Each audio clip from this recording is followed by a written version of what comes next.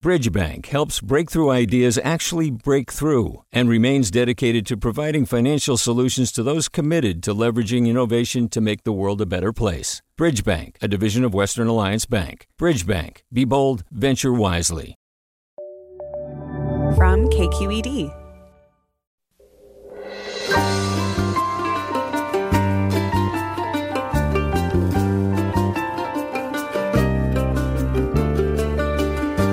From KQED Public Radio in San Francisco, I'm Ariana Prael, in for Michael Krasny.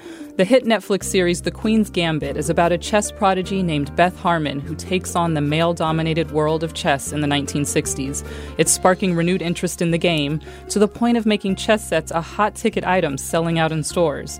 It's also highlighting how the world of professional chess has historically excluded women and people of color.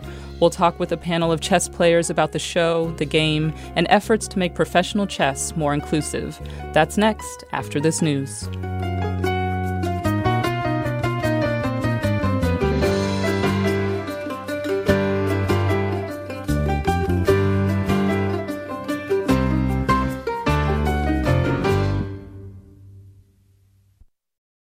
Welcome to Forum. I'm Ariana Prael, in for Michael Krasny.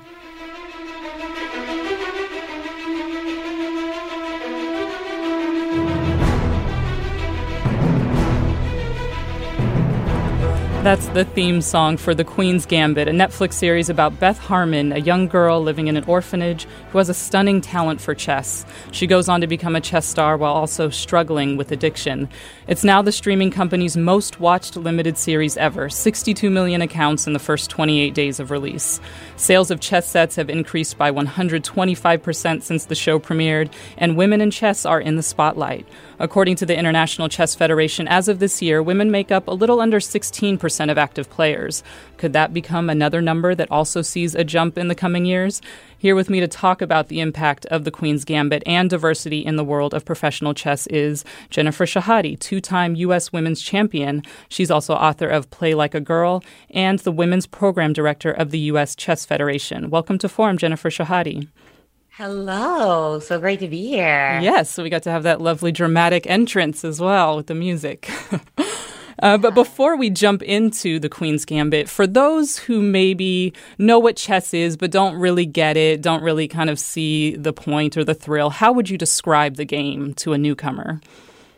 Well, the game is like a time capsule because we've been playing the same game for 500 years. And it's a beautiful way to escape into your own head where you're just thinking about strategy and how you can move your pieces in a way to harmonize and outdo your opponent. I think it's just very meditative, and it's kind of like perfect for what we need right now, I think.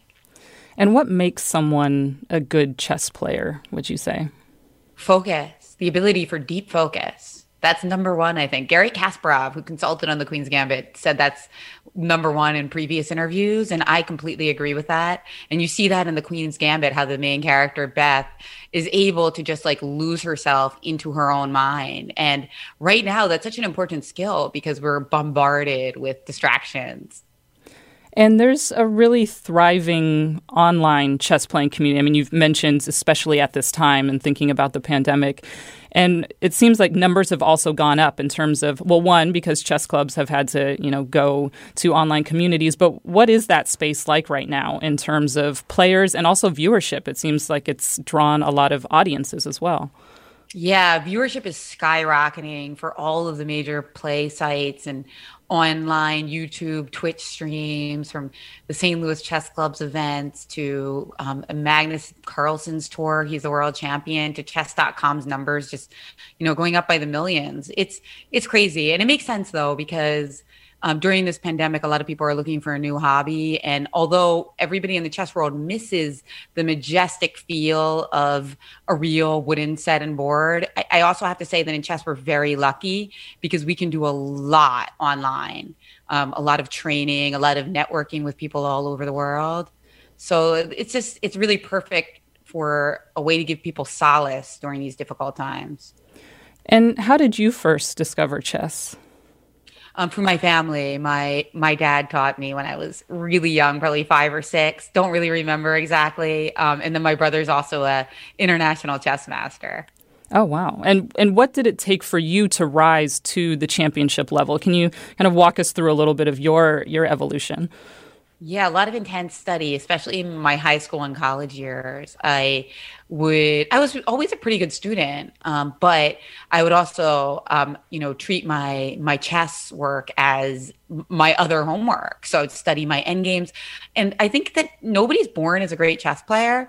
So no matter who you are and what kind of, blessings you bring to the game, you always have to work on yourself. And for me, a lot of that was working on my confidence levels because I was a little underconfident.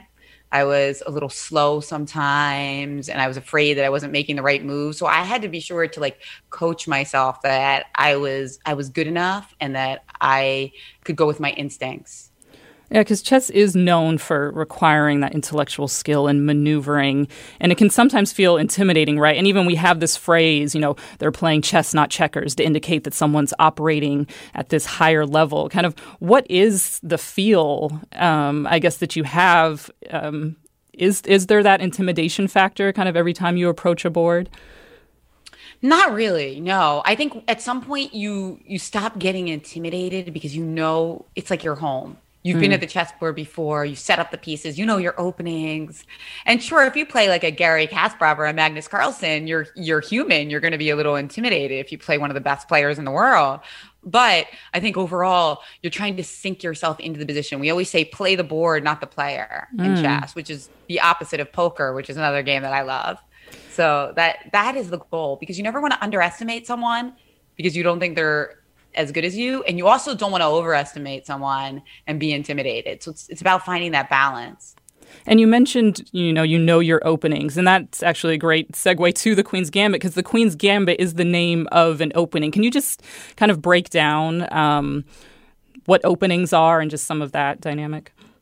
Yeah, opening. So the start of the game, there's a lot of different good ways you can develop your pieces and try to start. The goal of chess is to checkmate your opponent. But on the way to checkmating, you have to develop your pieces, attack your opponent's king, get your own king into safety. So there are different strategies to go about that.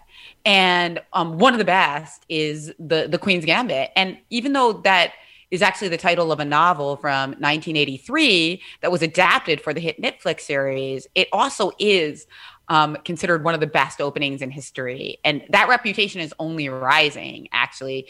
Computer and artificial intelligence are saying that this idea of moving your pawns on the queen side to get some really nice space and development is perhaps the best opening of all. And so what did you think of the Queen's Gambit Netflix show, how it represented the game, and also how it represented the experience of a young woman in chess? I loved it. I thought it was phenomenal. All the stars. I think that it showed the glamour side of chess, which hadn't really been shown before, I think, in that same way. It showed the importance of a woman being, known for her mind and what's inside, even though, of course, in the series, she happened to be stunningly beautiful. That wasn't what was important, right? Mm-hmm. And that's such a powerful message to girls. And it was just so well crafted. I mean, that it's the kind of thing that will pull people in and not let go. And that happened to apparently 60 million households. And how many of those people are actually going to enjoy chess for the rest of their lives? I think a large number. And did you have the opportunity to travel for chess, with chess, and kind of what were those experiences like? What's the international community like? I did. It is such an awesome community. I mean, that's one of the reasons why I also resonated with the show, because Beth got to go all over the world and the country to play chess. And same with me. When I was 15 years old, I got invited to a chess tournament in Brazil and then another one in Iceland.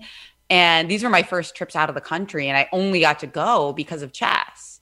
I was one of the highest ranked chess players in my age group. So the U.S. Chess Federation and the International Chess Federation invited me, and my family got to go, and it opened up this whole new world to me. If you're just joining us, we're talking with Jennifer Shahade, two-time U.S. women's champion. She's author of Play Like a Girl. She's also women's program director of the U.S. Chess Federation. We're getting your take on the Queen's Gambit Netflix show and just the impact and ripple effect that it's having on chess. And if you're interested in joining the conversation, we'd like to hear from you. So do you play chess competitively or for fun? If so, what do you love about it? And especially if you're a woman or person of color who plays, what's been your experience? And have you seen the Queen's Gambit series? What did you think of it? And have you taken up chess since watching it? Give us a call now at 866-733-6786. That's 866-733-6786. You can also get in touch on Twitter and Facebook. We're at KQED Forum, or email your questions to forum@kqed.org. And Jennifer Shahade, can you tell us a little bit about the work that you do with the U.S. Chess Federation and what that kind of outreach looks like to women and girls and getting them into chess? Absolutely. Well, our goal at U.S. Chess and with our women's program is to get more women into the game, and also with a focus on intersectionality. So we want all women to be able to play, whatever age they are, wherever they come from. And we want to help people who most need its benefits. So we do give out grants to smaller organizations to help promote their women's initiatives. We also have weekly classes for different age groups. So we have an adult class, we have a girls group where we bring in guest lecturers. Gary Kasparov was even nice enough to come, and they inspire the girls and teach them chess strategy. But more than anything, these opportunities are to create community, because a lot of times a girl, especially now during the pandemic, doesn't have friends that she can hang out with and play chess with. But now we're in a Zoom call and there's 100 of us, and they start chatting and making friends on chess.com and challenging each other. We also even have a program where some of our top U.S. girls meet with top Kenya chess girls, and they learn from each other's cultures, and they also have chess tournaments and training sessions together. And all of this started to flourish during the pandemic. So, again, a way of solace for a really difficult time for kids and teens. And that is heartening to hear, knowing also because, the online, I just heard, there's can sometimes be a lot of bullying or just kind of a toxic environment sometimes in the gaming world online, especially when it comes to, women and girls participating. So it sounds like working to build a community there can maybe offset some of those factors, especially in a male-dominated game like chess, right? Exactly, because every woman and girl is going to have some negative experiences, and it's all about the inner strength, but it's also about the network that she has, the community she has to follow back on and get that support. And sometimes that comes from the family, sometimes it comes from the school. But if we can create stronger networks so that a woman never feels alone, never feels like there's nobody to talk to if something inappropriate happens, I think that's the biggest goal of all. Well, we'll talk more with Jennifer Shahade, two-time U.S. women's champion, author of Play Like a Girl, and the women's program director for the U.S. Chess Federation, and some more chess players after the break. You're listening to Forum. I'm Ariana Prael, in for Michael Krasny.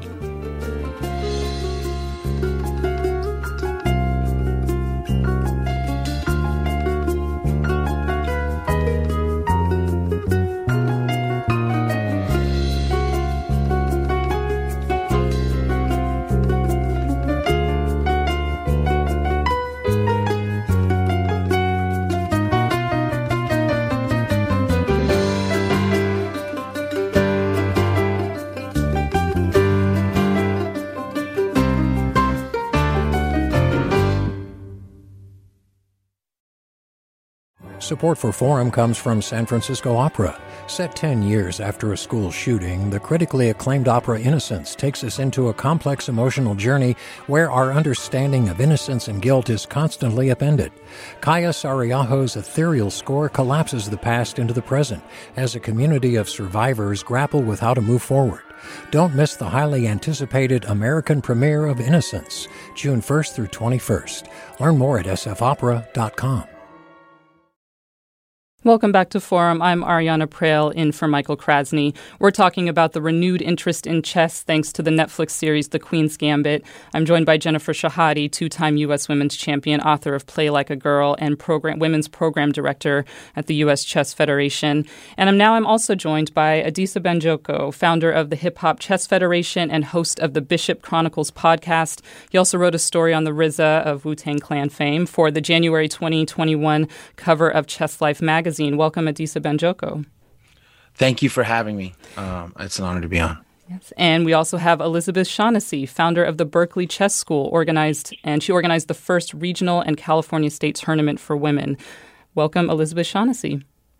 Thank you. Delighted to be here. Thank you all for being here. So, Elizabeth, I'll start with you. You've competed internationally. How did you start playing chess, and what was your early experience as a woman chess player? Oh, I started playing chess as a very small child. I mean, my brother, we go back a long time. My family housed a Lithuanian family during World War II who had escaped from Germany, and that man played chess with my father, and so I was very young, age 3 maybe or something. So I've seen it in my home from birth. And my brother played and I played, and so, I've been playing chess all my life, but I never really played it competitively or seriously until I went to college. And then I got on the college chess team, and it went from there. And there were no girls when I joined the chess team, but I got a lot of my friends to come along and learn how to play, and they did. And I formed there was a group, as Jennifer has just said. It helps, and it's part of being female, I suppose, to be also sociable and have other girls and other women around you with whom you can relate. And what was your reaction to the Queen's Gambit? Did it resonate with some of the experiences you may have had? Oh, absolutely, yes. Especially the very first time she went to play in a tournament, and they didn't want to put her in a high section, and they were really talking down to her. Yeah, it resonated. Yes, it certainly did. And the effort that goes into it, and the amount of dedication you have to it, I suppose, of anything that you become good at or excellent at it, as in the case of the Queen's Gambit. And Adisa Banjoko, what was your reaction to the show? What do you think it did well? Oh, I mean, it did a lot well. But first, I just want to say that Jennifer Shahade is like the Mother Teresa of chess, and we need to salute her. She's just dressed awesome, and she's always brilliant, and she's done so much for women, girls, and minorities around the world. But the film, the show did amazing things. It was very beautiful, right? Chess is a beautiful game, but it's not always shot in beautiful ways. It showcased chess, but it actually showed how multi-layered her actual life was beyond chess. And I think that's one of the things that we forget is like chess is amazing. It is awesome. It is enriching. It is a fantastic intellectual and journey into the self, right? And I think that's why it's lasted so as long as it has. And I think the show really highlighted that value and made the life of a chess player complex, looking at their life beyond the game, but through the lens of the game. Well, we have a cut from the Queen's Gambit that I'd love to get the panel's reaction to, where Beth is playing mental chess with Benny. Let's listen. Pawn to king 4. Pawn to queen bishop 4. N to kb 3. Pawn to queen 3. P to q4. Pawn takes pawn. Knight takes. Knight. King bishop 3. N to qb 3. Pawn to king's knight 3. P to b4. P to b4. 11 fish. Never liked it. King to b3. I'll take the knight. Pawn takes. Pawn to king 5. Pawn takes again. And you know what Char says about that in the footnote? I don't read the footnotes. Okay, well, it's time you started. I don't like shards. No, I don't like Shards either, but I read him. What's your move? Queen takes queen. Check. Again, that was Beth and Benny playing mental chess. And I'm curious, Jennifer, how popular is the mental chess exercise and playing in that way? We call it blindfold chess for the most part. Even if you're not wearing a blindfold, we call it that. And it's popular. In that rendering, it's very accurate. Like, people will play blindfold chess in situations where they don't have access to a board. So like driving or waiting for a train or something like that. And I was trying to follow the moves there, and it's funny because in the Queen's Gambit they use a different notation system that we use now. The P. But it's a good opening, man. They love the Sicilian. That's one of our favorite openings. And I kind of like was playing through the moves in my head while the clip replayed. That's interesting. Yeah, and that's one of the big characteristics of Beth, right, is that she maps out full games on the ceiling, and you just kind of see her making all those moves and working out the potential plays. So how much of the game is that visualization and mapping out mentally how the game will play out? Jennifer, what are your thoughts?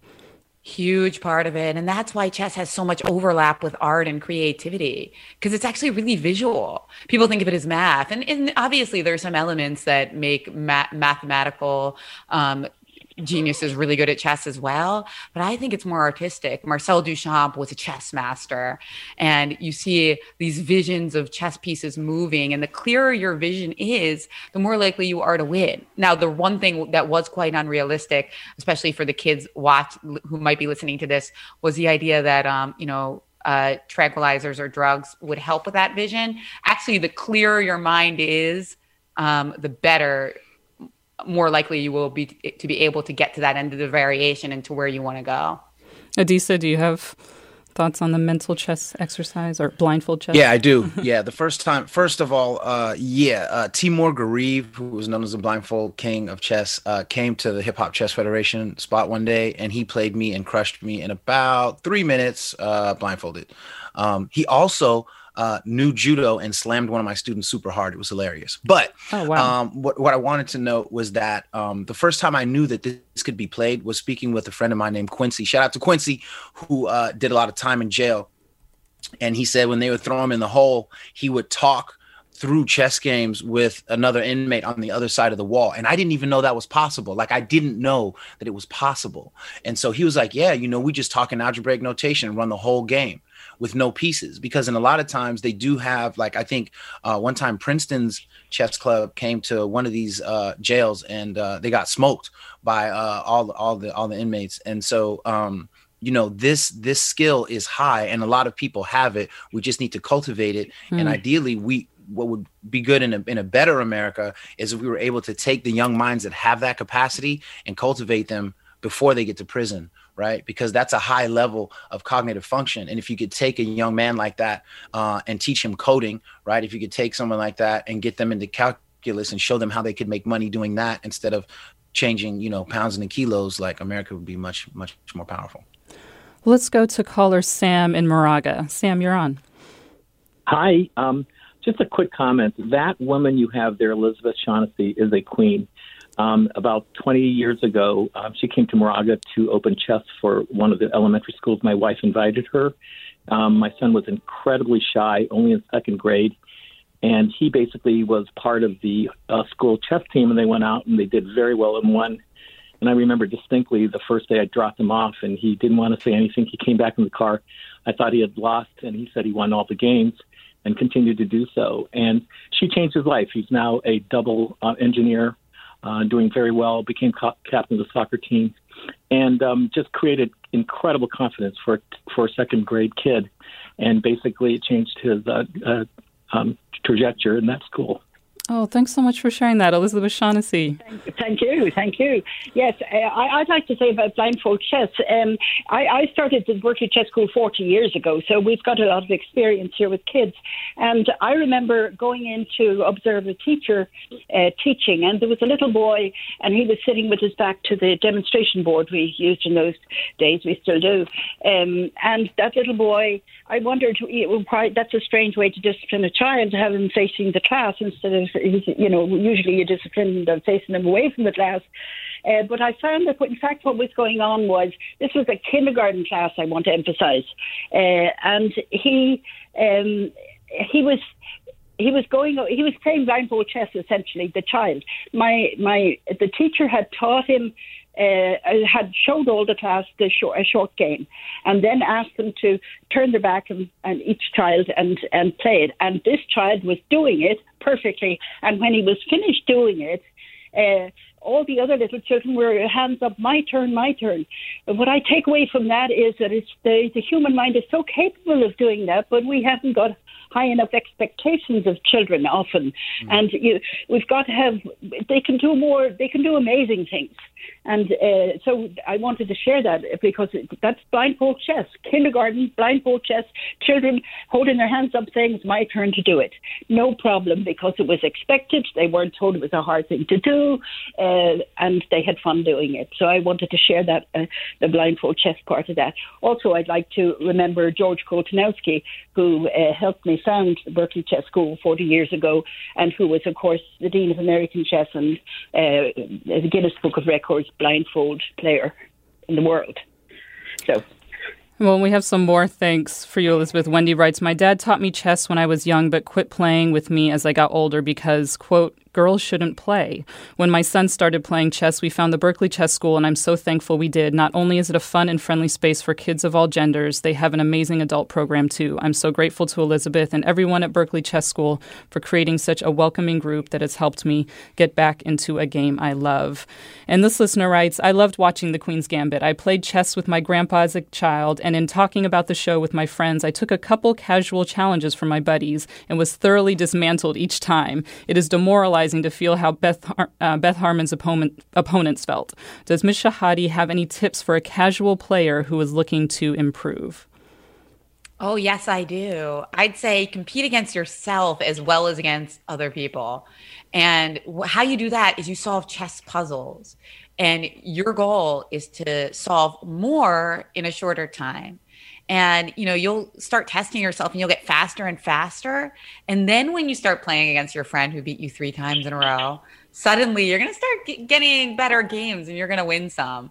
Don't forget that in chess, there's always somebody better than you and there's always somebody worse than you. And we learn from both experiences, which I think is a really important life lesson. And I guess, Bay Area is very, very lucky to have people like Adisa and Elizabeth in your corner, because the development of chess in the Bay Area is just so awesome. And it's beautiful to see such a focus on making it accessible. Let's go to caller Noelle in Cupertino. Noelle, you're on. Hi, good morning.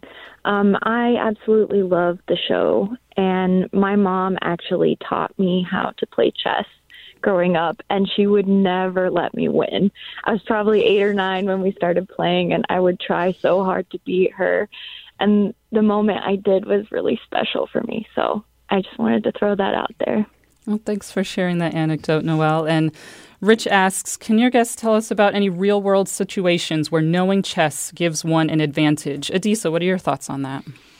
Yeah, I mean, I think, a lot of the things, and I need to say that, like, everybody on the show is better than me in chess. That's important to note. It's important to note that.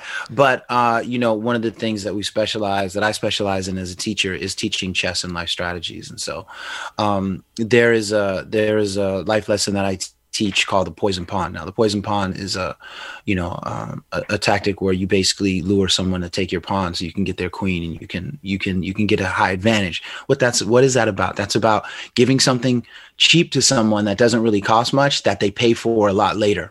And so I explained to my young teenage kids, like, a lot of times people will be like, hey, let's go steal this phone. Let's go, you know what I mean?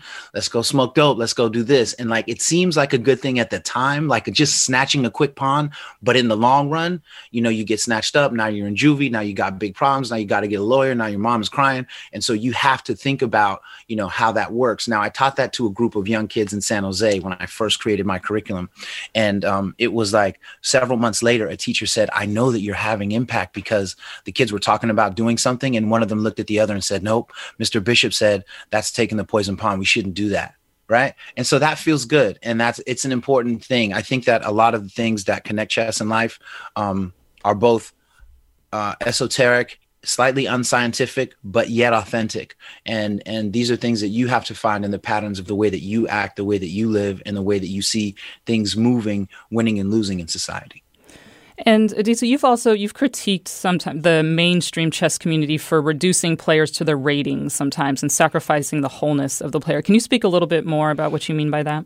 Well, yeah. What I really mean is, like, I've noticed in my personal experience, right? First of all, it's beautiful that, the Queen's Gambit has triggered so many people to think about chess, play chess, and the positive aspect of the pandemic in terms of people wanting to play the game online, right?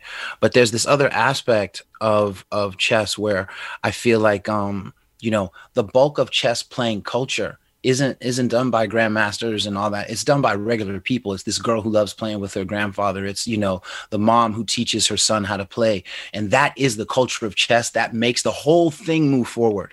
right? Unfortunately, sometimes kids who are inspired to play chess, maybe they will compete, maybe they won't. But once they don't compete, sometimes the clubs aren't as excited about having them. And so we need to kind of change that because, I've seen parents sometimes be too hard on their kids when they lose a chess tournament, right? And the first thing I told my son when he was competing, when he was young, is like, you will never be defined by your rating, right? And so like, if you make your rating your identity, it can crush your self-esteem when you come out of a tough game or whatever. And so we need to keep more of a social and a philosophical balance that, it's okay to lose as long as you learn, like Jennifer was just saying. And we need to make sure that, that we inspire kids to love the game and keep it fun, so that if they think that all they are is their rating, they may not be that excited. When someone, well, what are you? I'm 1600. Well, I'm 2000. Okay, well, forget it. Like, we don't want to create that. That's not what's going to keep the culture intact and inclusive. Well, Aaron tweets, I'm glad to hear the discussion of how the chess world can be difficult for women. In high school, I was harassed out of the chess club by my male schoolmates who didn't think girls belonged there. The male teacher running the club did not stop them even when I asked. Elizabeth, what's your reaction to hearing to Aaron's experience?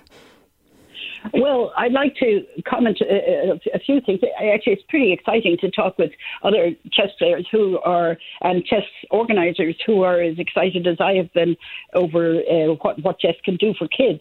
And I'd just like to go back and say one of the things it does is it makes you, it's a game of consequences. You're just you. It isn't a team. If you lose, you've nobody to blame except yourself. If you make a mistake, you've nobody to blame except yourself. There's consequences to chess.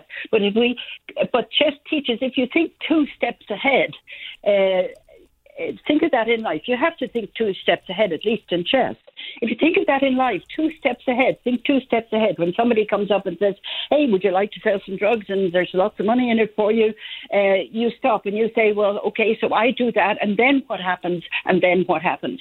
I think it's enormously important thing for life training. We go into Title I schools, and and we've done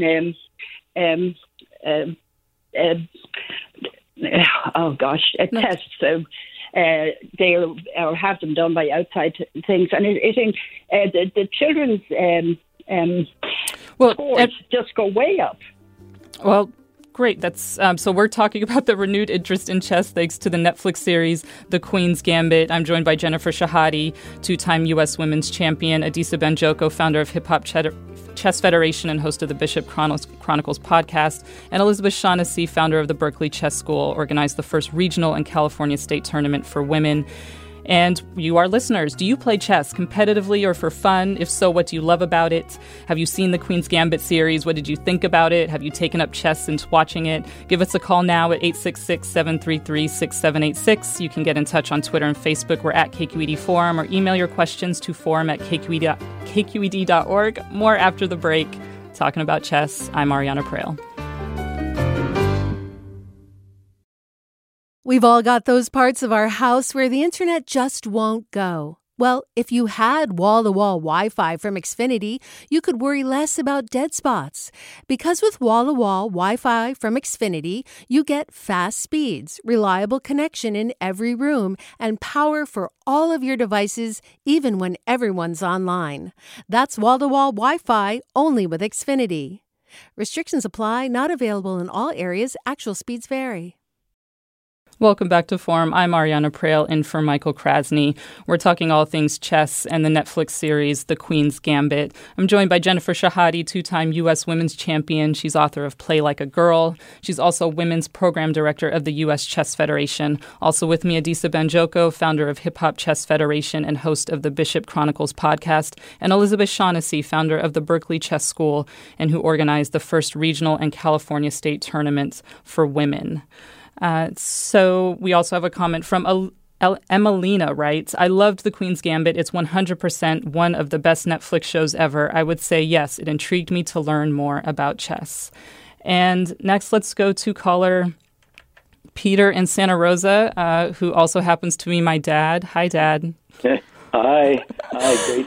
I know you've played Mm-hmm. chess for many, many years. You taught me, and I know that you had some particular opinions and thoughts on the Queen's Gambit. What did you think of the show? Just for the chess, I started because of the Bobby Fischer phenomenon of 1972, which is our great hero, and part of what made the show great is it dipped into various legends and narratives of great chess players. But all I wanted to say was point out how distinctive the game itself is. It teaches responsibility because you're literally on a high wire, and if you make a mistake, you've lost hours of work, and it's tragic.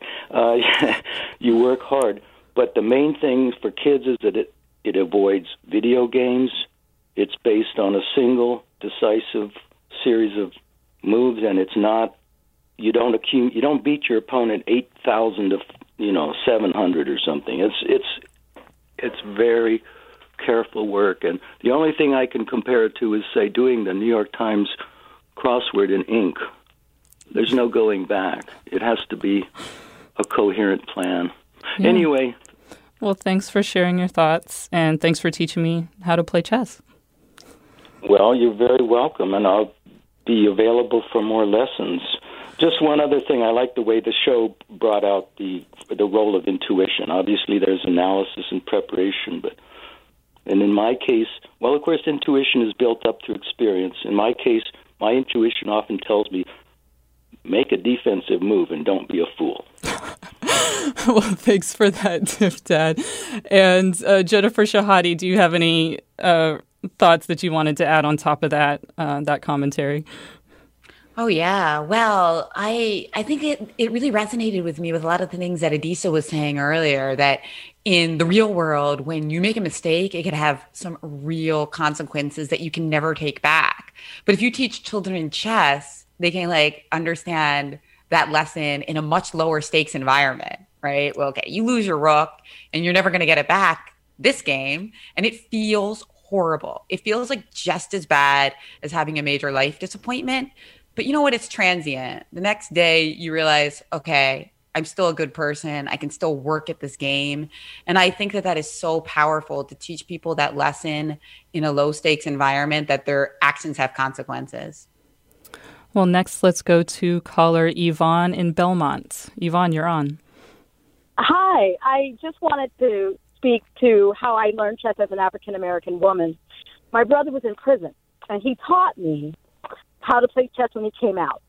And that was he never taught me about gender. He just played with me. And then I joined the chess club in high school. And the one thing that I just want to say is that there's a lot of kids out there, but families that are in prison where they learn and they bring home and they teach the kids chess. What is important is that I never knew the game of reading the book and knowing the positions and calling P to P, right? It wasn't there. And I just wanted to speak to the gentleman from the hip hop piece, where how do you disseminate, or how do you get the information out there to the kids? Because I only learned because I was exposed to it by my brothers, and I watched the Queen Gambit, and it was so exciting because it just resonated. I started when I was 6, and I just wanted to speak to that and share it with you. Thank you so much for sharing your experience, Yvonne. And Adisa, you did allude to the work that you've done with incarcerated populations when it comes to chess. Can you speak more to that and to some of what Yvonne shared? Adisa, are you there? I think you. Sorry, I was muted. Oh, okay. There you are. Sorry about that. I want to thank her for that story because it's really important. And from the beginning, I created the Hip Hop Chess Federation with the goal of taking chess into specifically Black and Latino communities and teaching as many at-risk youth as possible. And so what that led me to was teaching at John O'Connell High School in San Francisco, on the Mission, 19th and Folsom. Shout out to everybody there, especially G. I chose to go into juvenile halls here and in St. Louis as well. And so, teaching in juvenile hall was really important to me. I taught a lot of, normally during the holidays until COVID, I would be at the juvenile hall in Oakland. And I always asked for the kids who were the most at risk, who were the most dangerous. And I always demanded that I made sure that I went into the girls' unit. And you would be blown away at the massive amount of intelligent girls and young boys across this nation who are locked up that are, I mean, they are just intelligent beyond measure.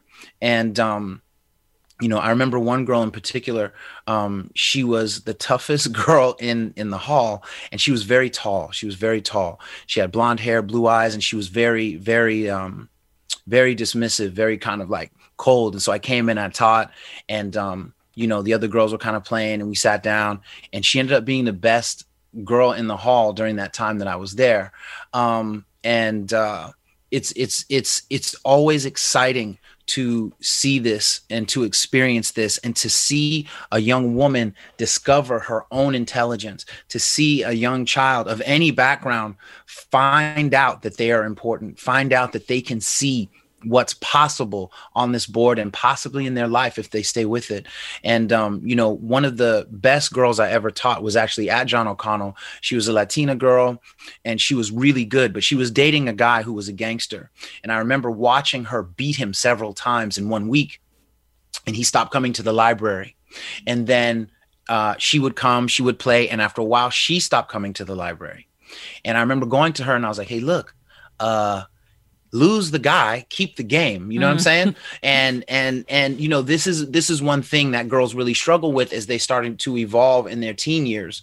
Right. And in time, to be honest, like, she didn't stick with chess as a competitive thing, but she went on to become a very decent businesswoman and live her life when she's not with that dude and, you know, whatever.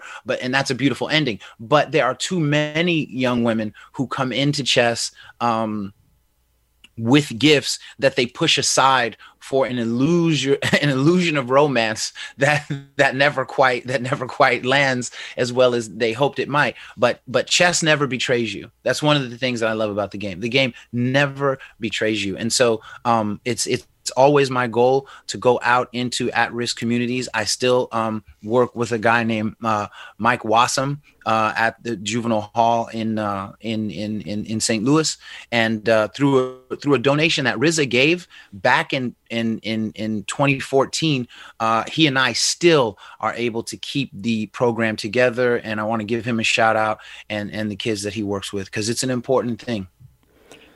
And Tina writes, we introduced chess to our son when he was 4 years old after purchasing Storytime Chess, a board game that teaches chess to young children. He loves it and now knows how each of the pieces move. My 2-year-old is now interested after watching his brother play. I highly recommend introducing chess to your kids. So that's a good resource to flag. And let's go next to caller Louise in Oakland. Louise, you're on. Hi. I was calling. I haven't heard the Netflix movie Queen of Katwe mentioned, and it fits right in with everything you're talking about. It's exceptional. I've recommended it to a whole lot of people. It's about a Ugandan girl who lived on the streets, didn't have an education, got involved in the chess club, and became an international chess winner. It's just an amazing story, and I don't know if any of your panel have heard it, but they should be promoting it with all of the people that they talk to chess about. Thanks for flagging. Yes, and yes, the Queen of Katwe, which chronicles the story of Fiona Mutesi. Elizabeth or Jennifer, did you have any thoughts that you wanted to share when the Queen of Katwe came out and what that represented too? I thought it was a wonderful movie. Sorry, go ahead, Jennifer. I thought it was a wonderful movie, and it was also adapted from a book. Fiona is incredible. She actually ended up getting a scholarship to Northwest University after the movie came out. So she is doing really fantastically, and I totally agree. People who enjoyed The Queen's Gambit should definitely check out The Queen of Katwe. And Elizabeth, you had some thoughts you wanted to share too. Well, yes, I thought it was a wonderful, absolutely wonderful movie, and we've had Fiona down to teach our girls. She was going to school in Washington State, and she came down at one point, and we invited her to come and inspire our girls, essentially, especially our girls in our Title I schools. So I think that was an excellent movie. Also, it hasn't hit the same popularity as the Queen's Gambit has, but it was excellent as far as chess is concerned and women in chess. And I'd like to say, if I may, that I think people think like it's just going to happen. It's not going to happen. I think people like Jennifer, especially Jennifer, and people like myself and others, everybody here on the panel, you have to work at getting girls into chess. They don't.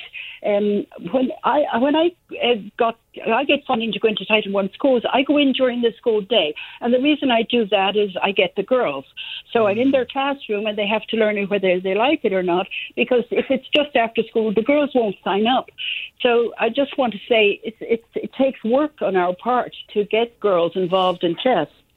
Right. It's not, yeah. And that and that leads into a question that I had.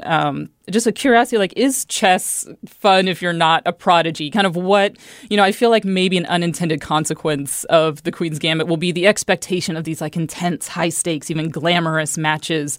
And on social media, people have been, nicknaming it sexy chess. And if you're not brilliant like Bobby Fischer or Fiona Mutesi, who from Queen of Katwe, that it won't be fun, for the people who maybe aren't already interested in it.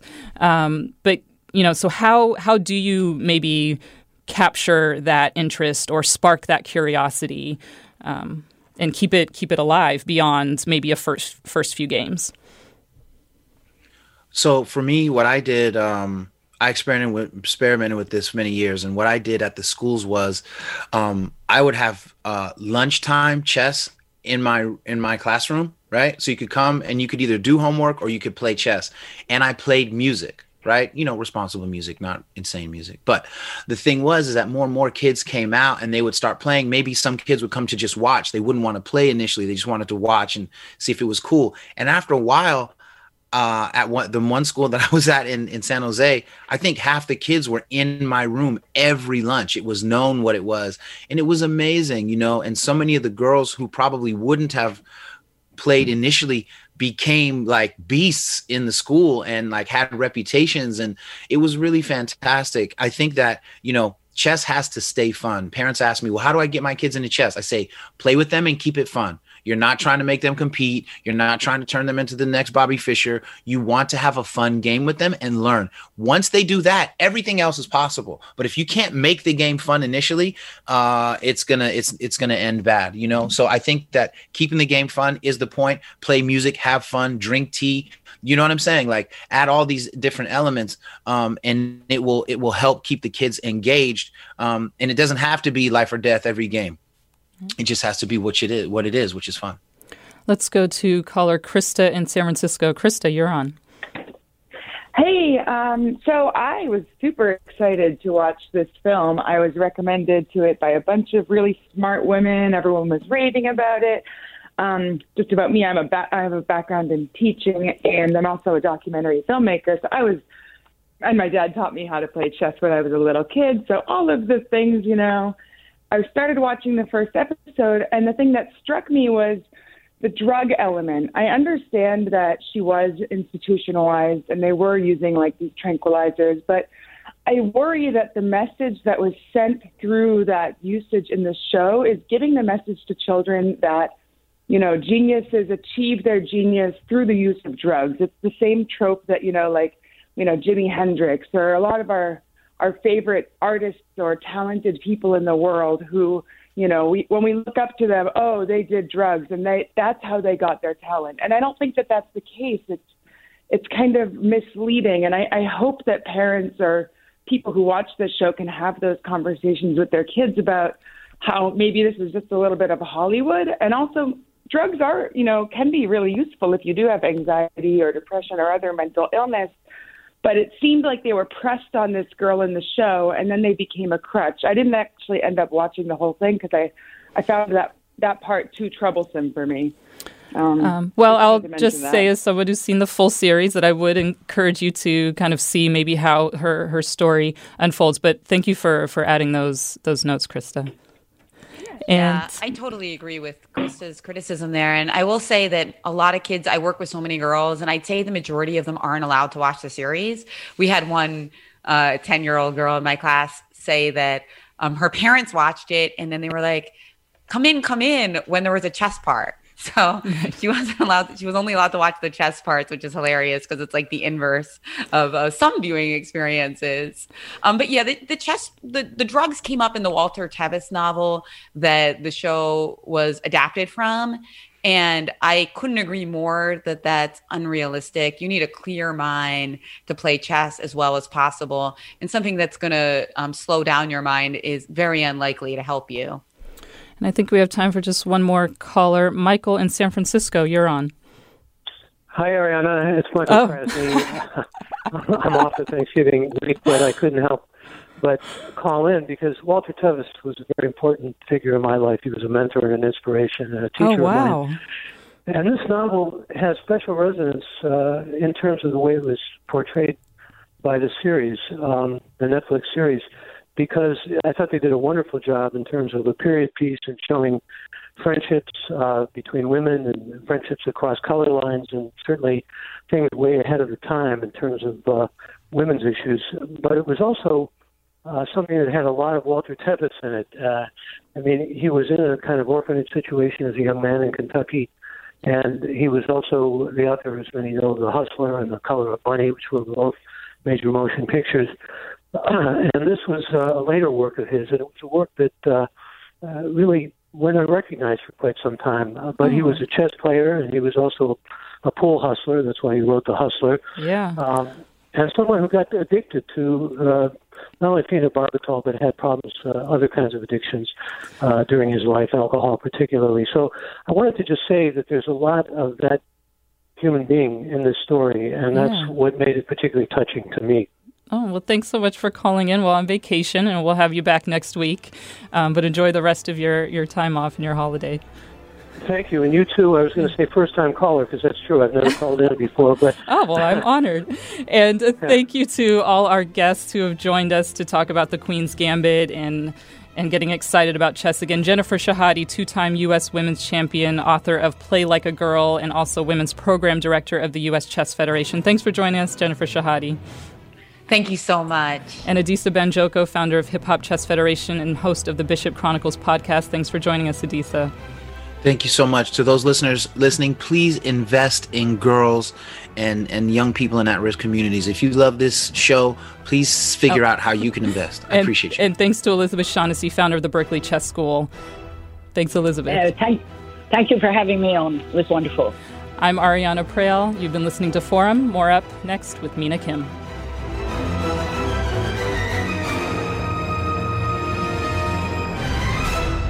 Funds for the production of Forum are provided by the members of KQED Public Radio and the Germanicos Foundation and the Generosity Foundation.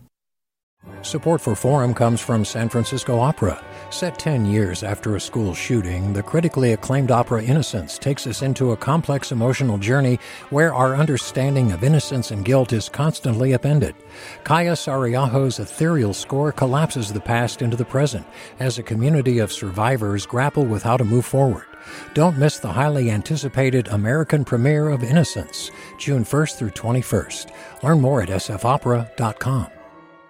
We've all got those parts of our house where the internet just won't go. Well, if you had wall-to-wall Wi-Fi from Xfinity, you could worry less about dead spots. Because with wall-to-wall Wi-Fi from Xfinity, you get fast speeds, reliable connection in every room, and power for all of your devices, even when everyone's online. That's wall-to-wall Wi-Fi only with Xfinity. Restrictions apply, not available in all areas. Actual speeds vary. All over the country, we need to improve reading in Wisconsin. Schools are changing the way they teach reading. I'm calling for a renewed focus on literacy. We have gotten this wrong in New York and all across the nation. And it's happening because of a podcast. I think your podcast has changed my life. And I'm going to share this podcast with everyone I meet. Sold a Story investigates how teaching kids to read went wrong. New episodes of Sold a Story are available now.